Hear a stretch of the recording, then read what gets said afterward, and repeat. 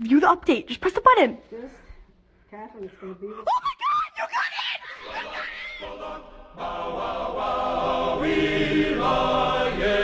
it! Hi, I'm Allison Park, and welcome to this week's episode of Cross Campus.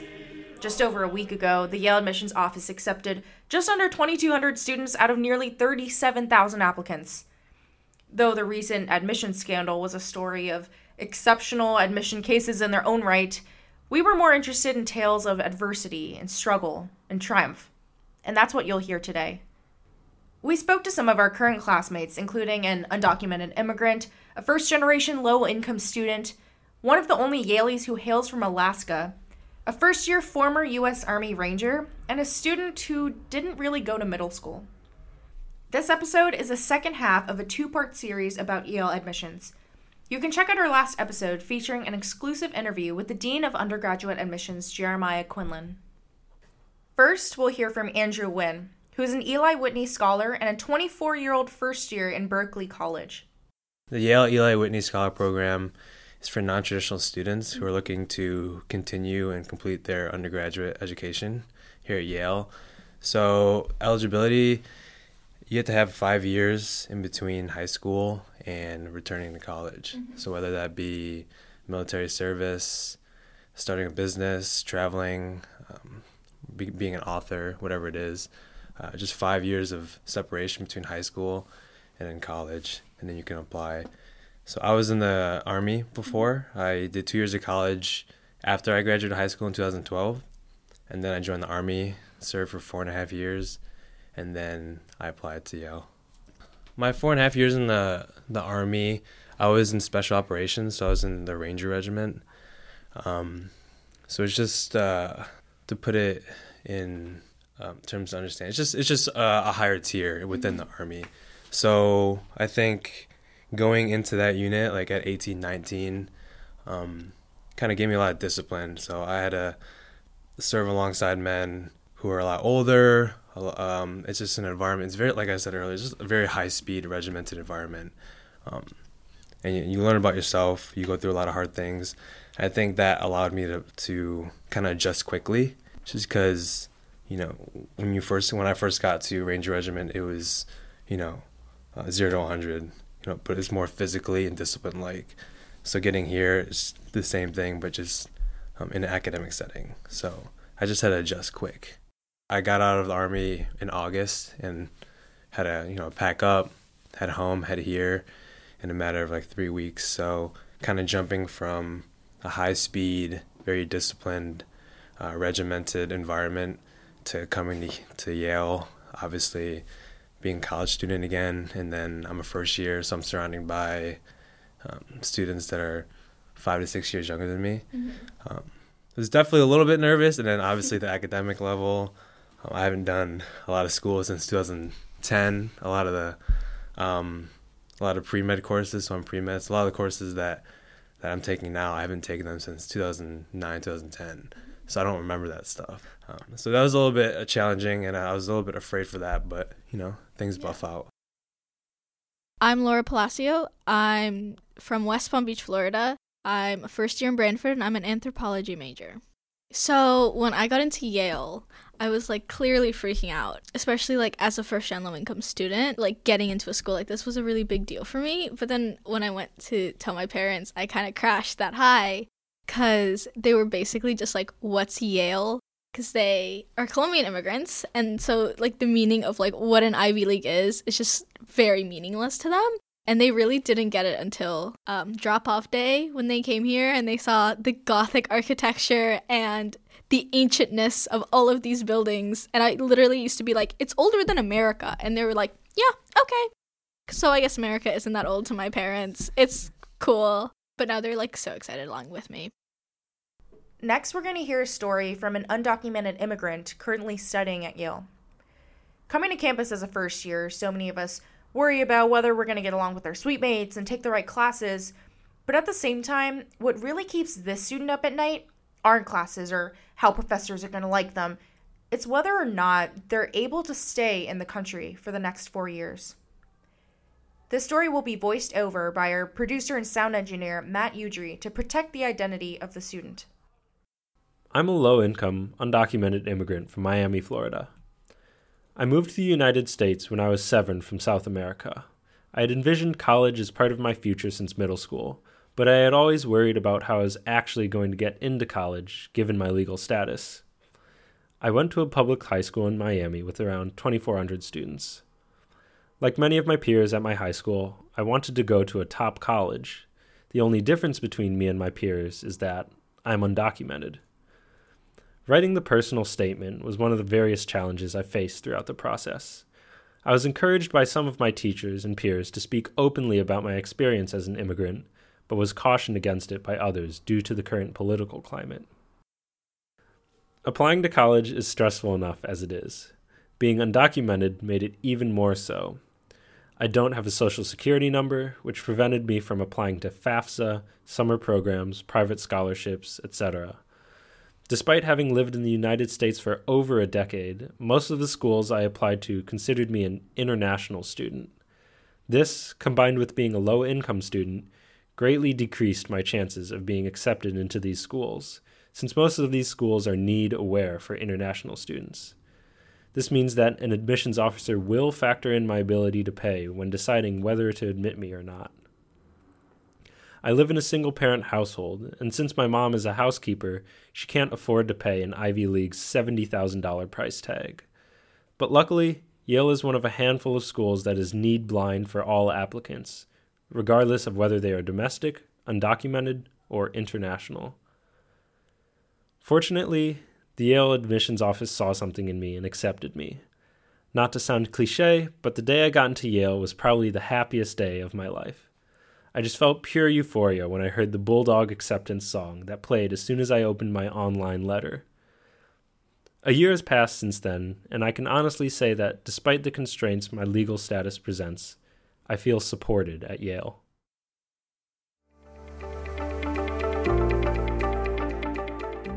We sat down with Byron Reyes Luna, who immigrated from Honduras when he was 5 years old with his mom and little sister.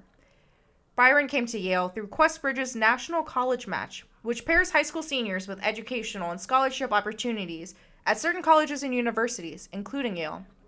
Byron attended Hempstead High School, which is in a town in Long Island. The town itself was kind of marked by corruption and a lot of violence.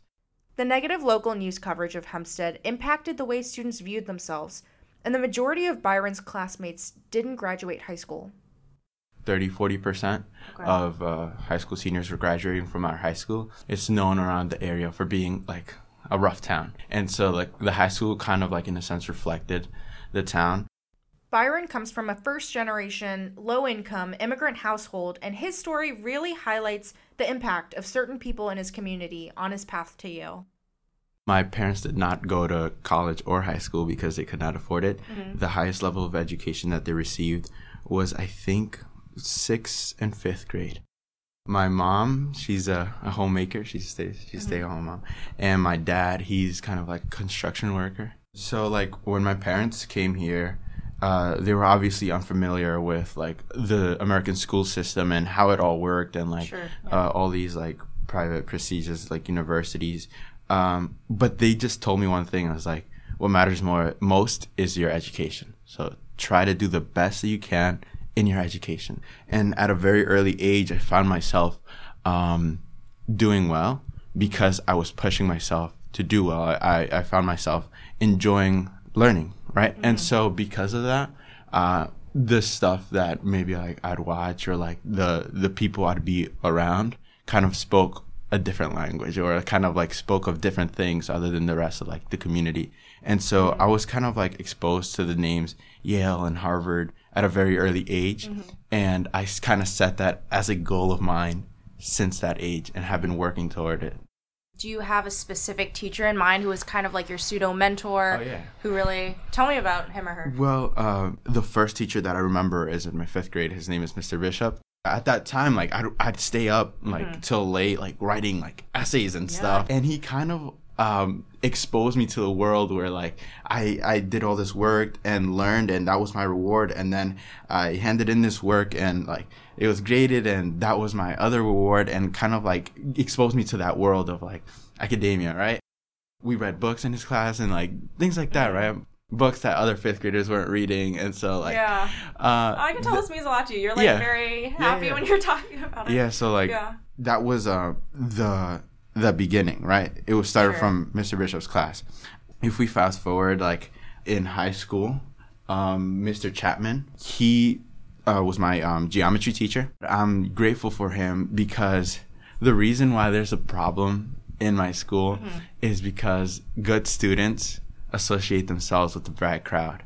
And so I remember this very distinct memory in Mr. Chapman's class where I was starting to talk a lot in class and stop worrying about what he was teaching and try to impress the people around me by like trying to be funny or like the class clown goofball or whatever. Were you shy before? And I was shy before, and so like coming to here and just like saying stuff that would make other people laugh, especially like a pretty girl that I had a crush on or whatever, it made me feel good. But Mr. Chapman moved my seat. Oh. So he was like, yeah, you're not gonna sit there anymore because I recognize that there's potential in you. He put me like with kids who like were competitive and said, oh, I'm gonna do better on the next test than you, and then that became my that became my circle.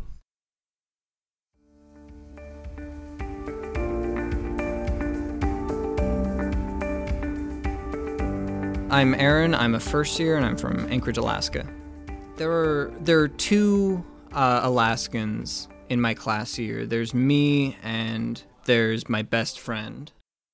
Back in senior year, I mean, Yale and most of these prestigious schools were not even on my radar, but my friend, he applied early action and ended up getting accepted and just told me, like, you've got to apply, just to see. And I figured, whatever, right? I'll listen to him. I'll give it a shot. And then March 28th comes around, and I got that acceptance letter.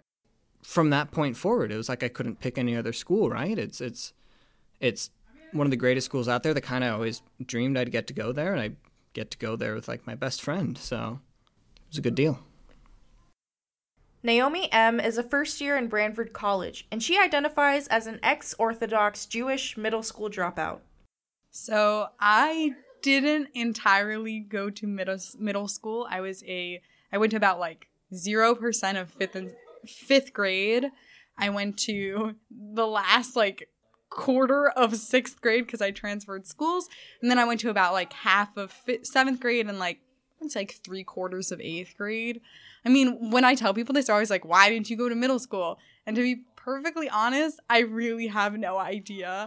I'd gone to a Jewish school, like a pluralistic Jewish school before I left middle school. My family is Orthodox, so like we keep the Sabbath, we keep kosher, we do like a lot of other random things that you wouldn't even think people do. And then for middle school, I went to a like hippie middle school where the walls were all like yellow and you didn't have to wear shoes, and we spent a lot of time talking about our feelings. And then for high school, my parents really wanted me to go where my brother went, which was this 80% Orthodox Jewish yeshiva where you had to wear skirts like past your knee, like you couldn't show your collarbone. My high school was just terrible. It was 80 people, all crazy, stuck in this like little environment, and you couldn't get out. And we would go there from 8 to 5. There'd be 3 hours of Judaic studies every day. But it definitely was like a big transition to go from a school where everything is optional to a school where there are like things that you have to do and you have to hand in your assignments and you actually have to put in effort, and like you can't just write 3 sentences and be like, this is a paragraph, done.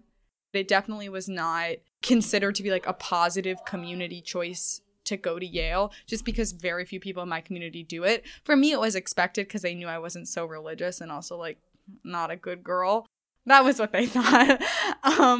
And so I didn't get that much pushback, but there definitely, like, you would say, oh, I'm applying to Yale, I'm going to Yale, and people would look at you and be like, really? Like, are you sure that's where you want to be? Naomi also opened up about some other challenges she was facing at the time. I was a really anxious child, and so for whatever reason, school just became like a huge source of anxiety. And so it became very difficult for me to get out of bed and actually get into school. And my school phobia was not addressed in very positive ways. I'd have like these episodes where I would just like wake up one morning and I'd be like, I just can't go to school today. There's nothing I can do and I will not go to school. And I would have like a few of those, and they would also go to other aspects of life. Like my parents would be like, okay, like we have to go visit your grandmother, and I'd be like, no, I can't get out of the house today. But at the end of the day, like it feels good to be here.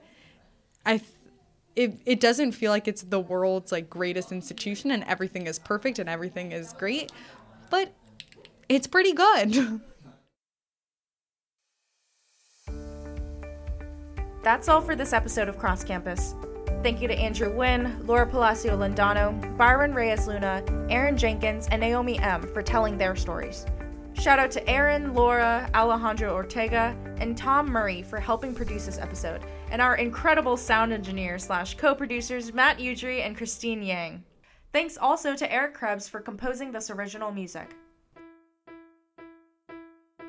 If you're interested in launching your own podcast through the YDN, contact me to pitch your idea for next fall.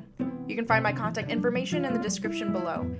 Be sure to follow us on Instagram, Facebook, and Twitter, all at Cross Campus YDN. I'm Allison Park, and I'll talk to you in our next episode.